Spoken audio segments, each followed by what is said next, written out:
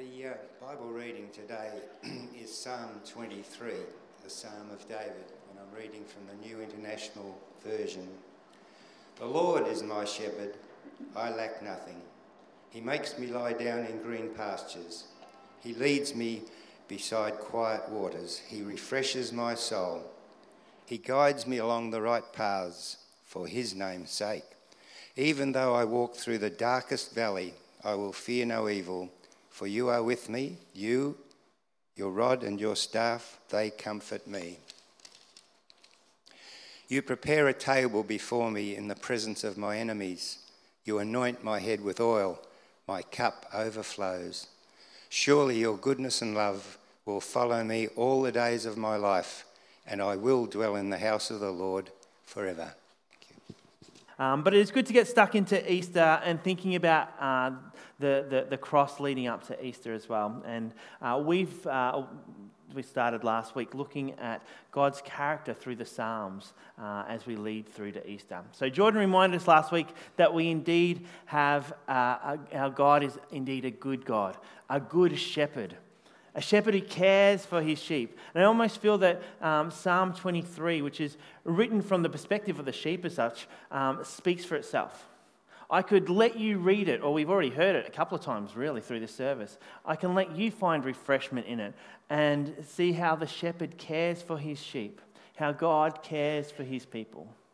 And it'd be then easy to flip forward a little bit towards Easter, where in the scriptures where the goodness and care is displayed in this amazingly mighty way through the great sacrifice of Jesus on the cross. We could leave it at that, story done, and I think that's almost enough, because God's glory is shown through the Easter story, but his loving embrace is shown in it as well. So if you want, we can finish it there. But I've got a whole lot more that I could give you. Let's keep going.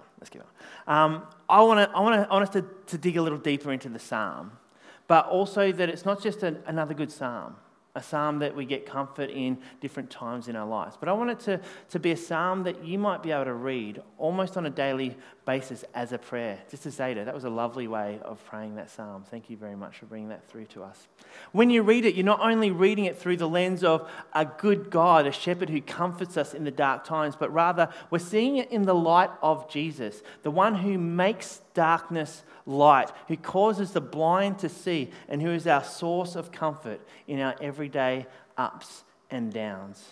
Because indeed, Jesus experienced the highest of heights, one with the Father, but yet the lowest of lows on the cross. So let's pray and get stuck into this psalm. Our Lord, help us to understand a psalm that we probably know pretty well. Help us to understand how it fits into your story, your bigger picture story of who you are and who we can be in your name. Amen. So Psalm 23, it's often used in the context of end of life, isn't it? It's used a lot in funeral services. It's read a lot at the bedside of those who are in their last days. And it's understandable. It's a very comforting psalm. Such a comfort of our God that even through the darkest times, God is with us. And as we look at the context of David in writing this psalm, we can imagine his surroundings. We can imagine what he was in. He was a shepherd. He knew the role of a shepherd. So as he wrote, he'd be thinking back to when he was a shepherd. He was the one that cared for, that looked after, that protected his sheep. I can imagine David, if he was around for the parables that Jesus talked about sheep, I reckon he'd be saying, well, Jesus, I'd chase after that one sheep for sure. I'd make sure the rest are all set up, and then I'd go for that one that went rogue. He'd say, Jesus, I get it when you say that the sheep hear the voice of the owner, because I call out for my sheep and they know my voice as apart to Joe's voice down the road. They follow it. It makes sense. I picture David with this backdrop of wilderness, watching as his flock graze the dusty outcrops of Bethlehem, searching for that scarcity of water, the green grass, leading his flocks to the safe spaces, and making sure that when he leads them through the rugged, scary, darker surfaces, that he would be there just guiding them. I can just imagine him almost getting beside each sheep, just pulling them through. You're going to be all right, little guy. And so when you think as David as a shepherd, you start to get a deeper understanding about how David actually saw God. David rose from this humble shepherd boy and became the most powerful person in Israel. So let's dig into the psalm a little bit and see how David saw Yahweh. So first verse, the Lord is my shepherd. It starts off with this verse, we hear it. The very start of the psalm, it indicates David's understanding of his position in relationship to God. David writes from that perspective of the sheep. The shepherd, who is the Lord, looks over the sheep, which he is one of them. The sheep's role in the situation is to drink water, to eat grass, and try not to die. It's their purpose, their role. The sheep doesn't do all the work. The shepherd does all the work. And in many ways, the sheep have to follow the leading of the shepherd. To not follow the shepherd would be catastrophic. David straight up is reminding us of who the Lord is and what our responsibility within that relationship is. The second part of it is the Lord is my provider. David goes on, Easter eggs. I might have a theme through the service today. David goes on to the rest of verse 1 saying that because the Lord is my shepherd, I lack nothing. The King James Version of the Bible is probably the most quoted version. It says, I shall not want. So I want chocolate. That's why I've got it up there. I want chocolate all the time. That's why I love Easter. Easter chocolate is different to other chocolate. I don't know if you agree with me in that, but you get an Easter egg and it just tastes different to a block of Cadbury's. It's just, so you pay a lot more for less chocolate, but it's just good. So I love Easter, but I don't need chocolate. I don't need it.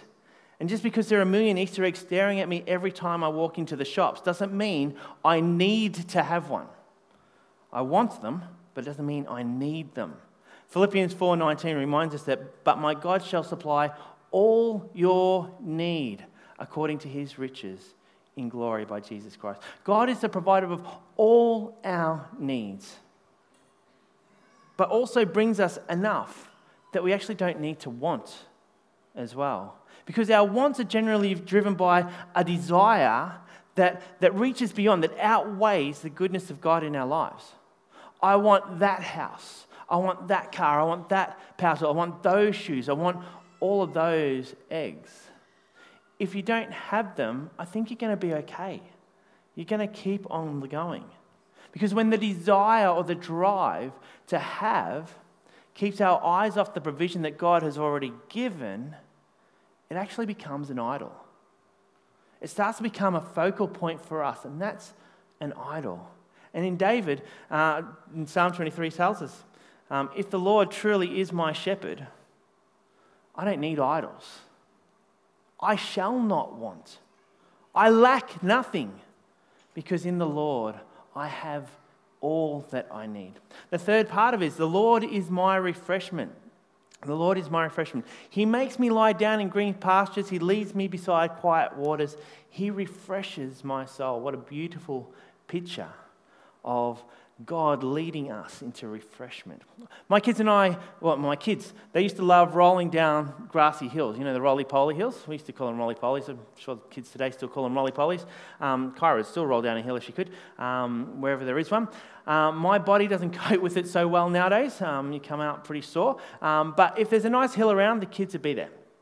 There's nothing better than getting into some nice grass and just lying in it and rolling. It's just a good feeling, isn't it? It becomes quite chaotic by the time you get to the bottom. But as we drive along, we're often looking out for roly-poly hills. And the kids will go, there's a good one. It's like a mountain. Like imagine going down that one. But they'll look out for roly-poly hills everywhere. And often they'll go, there's one, Dad, there's one. And we'll get a bit closer to it. Not that we're going to stop and go see it, but we'll get a bit closer to it. And from a distance, it looks nice and green and lush. It looks all right. But when you get closer, you realize it's actually full of rock. It's just rocks everywhere with moss and a little bit of grass sort of hiding it. But you can't see from a distance the danger that it is. Because as you head down that hill, it's actually going to hurt. I will never let my kids go down a roly-poly hill that's full of rocks, because it's just going to hurt them. The shepherd will not lead you to the rocky roly-poly hill for you to lie in. The shepherd will not lead you to a mud puddle to drink from. Instead, our shepherd and provider will lead us to that lush greenery, the still waters that are safe, and a place to find full refreshment. Now, there's nothing better than getting some nice cold water after a long day of work. And you can imagine the sheep of the shepherd lapping it up, being provided for, feeling safe. So the Lord's our shepherd, he's our provider, he's our refreshment. And the fourth thing is that the Lord is our guide. He guides me along the right paths for his name's sake. When we were in Bali, we got to Bali quite late. This is our summer holiday. We got to Bali quite late in the night. And I booked a taxi to the accommodation. The island of Bali is quite small, probably that small as you compare it to the rest of the world, that big, tiny. So you think it's not going to take long to get to places. So you think 11 o'clock we get into Bali. By the time we're out of there, 11:30, it might only take half an hour to get to our place. It was only up the road sort of really that long on the back. It was not long. It didn't look long. Well, the roads in Bali aren't awesome, to be fair. So by the time we actually found our driver, and by the time he got the car from the car park, which was chaotic, to where we were standing in the car park, it was already well after 12. And all right, 12:30, so be it, that'll be all right. Anyway, so we don't know this guy from anything. He's got all of our luggage in his car already. He took all our luggage, and we're just standing there waiting. So we just had to trust that he was going to come. He finally came. It took probably half an hour. He finally came, so it's already sort of nearly 12 o'clock. And then he starts driving. We have no idea where we're going. None at all. We just have to trust that this guy's going to lead us the right path to our accommodation. About an hour and a half into the trip, I started to worry a little bit. I didn't think it was that far. No, it's all right. We got it under control. So about 2.5 hours we were there safely. The kids were fully asleep, and I'm just like, are we ever going to make it? Are we going to make it? But we had to trust that the guide knew where he was going.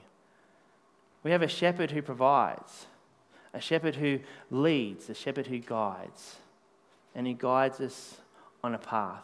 That's what David was saying, that the shepherd will guide, even if the sheep don't really know the place that they're going. Our Lord will lead us if we allow him to. The fifth thing, the Lord is my companion. And here comes one of the most quoted texts of Scripture.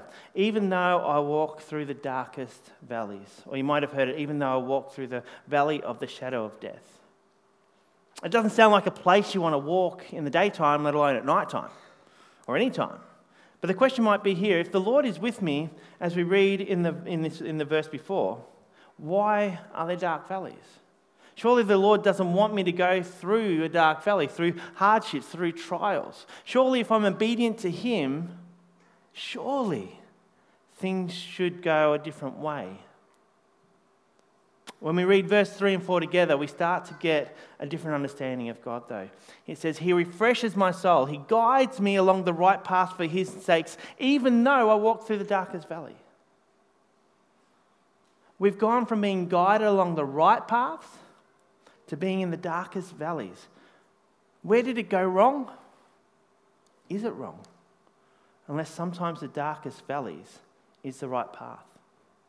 Just because we don't like it doesn't mean it's not the right path. We learn from it. Job questions God's goodness in his dark times. I'm sure he didn't like the situation he was in.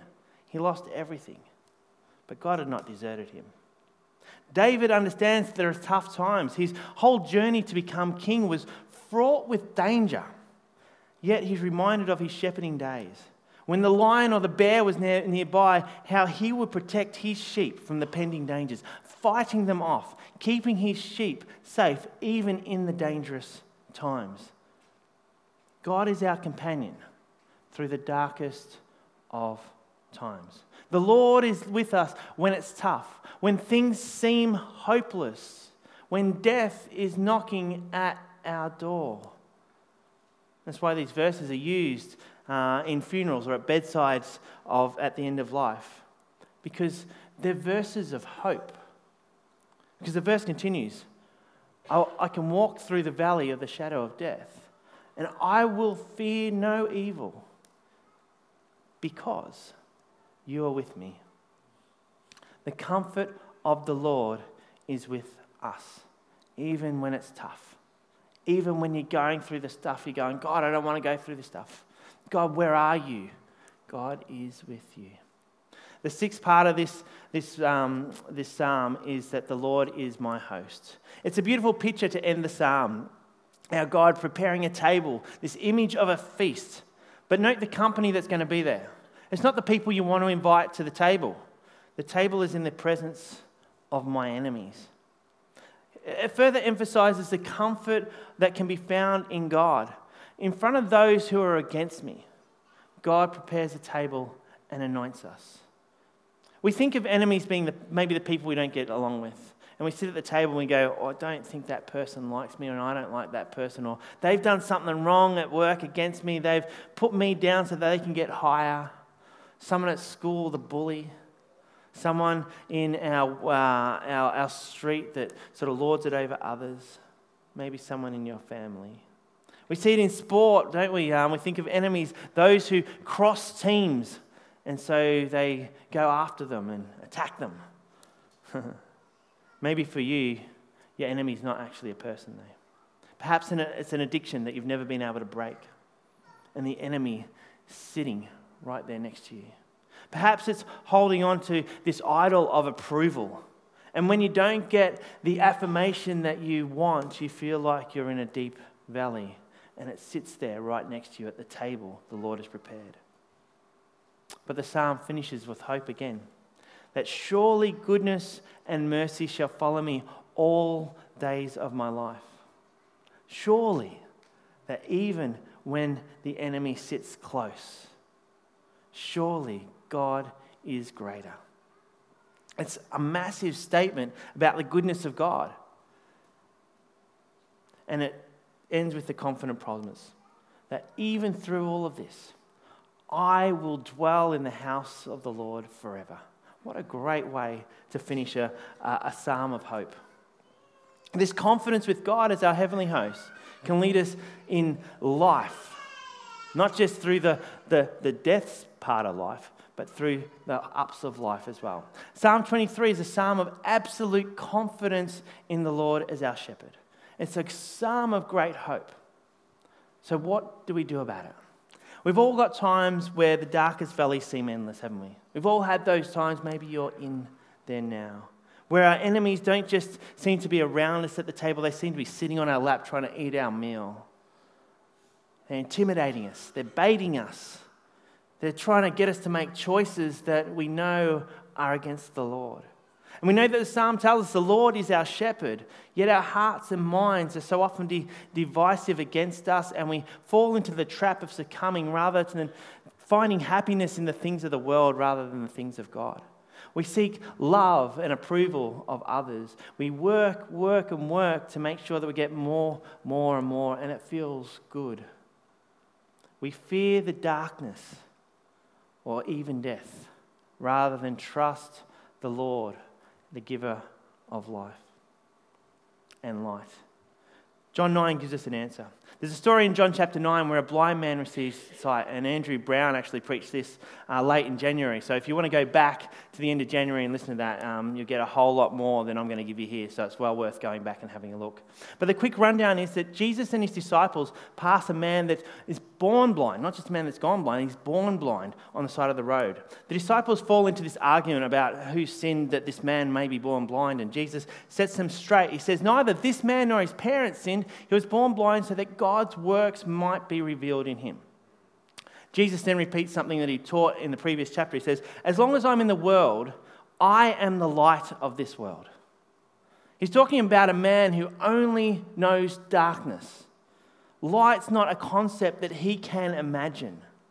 And into this dark world comes the light of the world.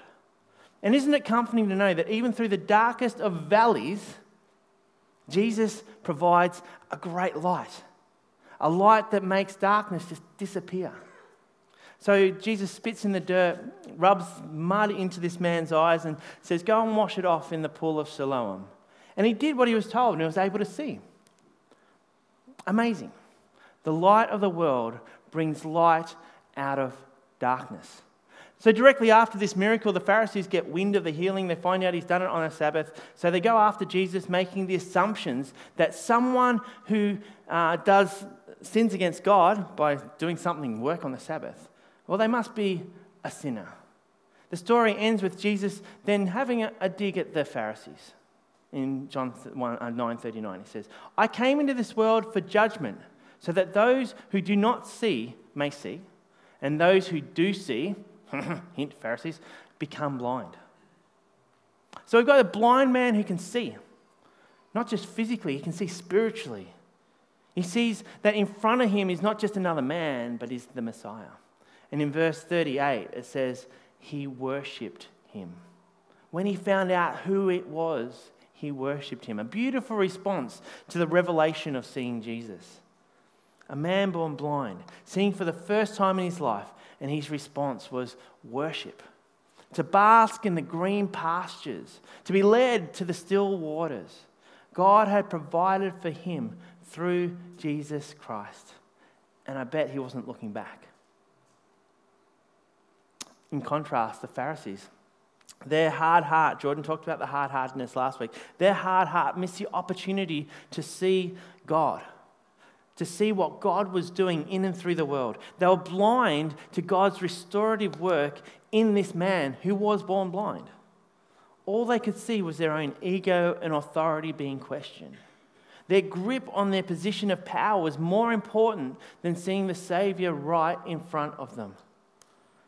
And if they were stuck in spiritual blindness, if they were entrenched in the valley of the shadow of death, they weren't willing to take the hand of the Saviour and be led to those green fields and lush or running water. And when Jesus' time came to head to the cross, I guarantee these were the same men who call for his arrest, who call out, crucify him, because they can't allow their grip on power go. Yet for us, we have the great confidence to live like a blind man seeing for the first time. We have the joy of being able to worship like we've seen the light. All because we know that Jesus first faced the darkest of times, that he was beaten and nailed to a cross, bearing all of our sin on himself, releasing to the Father this great shepherd, yet overcoming, coming back to life, a life that brings light in the darkest valleys. So for us, we have a choice. We can be led by Jesus. He knows what darkness looks like. He sympathizes with us in our darkness. And he leads us out to the pastures to do plenty of roly-polies down those beautiful hills, to find refreshing water, to prepare a table for us, even though he knows the enemies are still lurking. We have a choice. Are you going to take the hand of Jesus? Or we can very easily just get lost in the darkness. The spiritual blindness, just like the Pharisees who couldn't see what Jesus was really offering. So this Easter, I challenge you to renew your faith in Jesus, the great shepherd. If you're going through a tough time now, if you're hurting at the moment, if you're feeling that there's darkness around you, reach out to Jesus, the shepherd who will guide you. If you've got big decisions to make, or you're scared or uncertain or paralyzed by making them, reach out to Jesus and he will guide you. And why do I know that? 1, Jesus lived it out. 2, the Lord is my shepherd. I lack nothing. He makes me lie down in roly-poly hills. He leads me beside still refreshing water. He refreshes my soul. He guides me along the right path for his name's sake. And even though I walk through dark times, I'm not going to fear evil because God is with me. His rod and his staff, they comfort me. He prepares a table, and I know the enemies are around still, but he prepares a table for me. He anoints my head with oil. My cup overflows. Surely Your goodness and love will follow me all the days of my life, and I'm going to dwell in the house of the Lord forever. I wonder, will you do that as well? Let's pray. I'll invite the band up. Our Lord and God, I thank you so much for this psalm of hope and this time of our calendar where we can find hope in death. That what looks like darkness coming is actually light. That God, you didn't stay dead. That Jesus rose from the dead. That brings us this life and life eternal. So Lord, may we live this week praying this psalm and claiming it as our comfort. We thank you, Lord. Amen.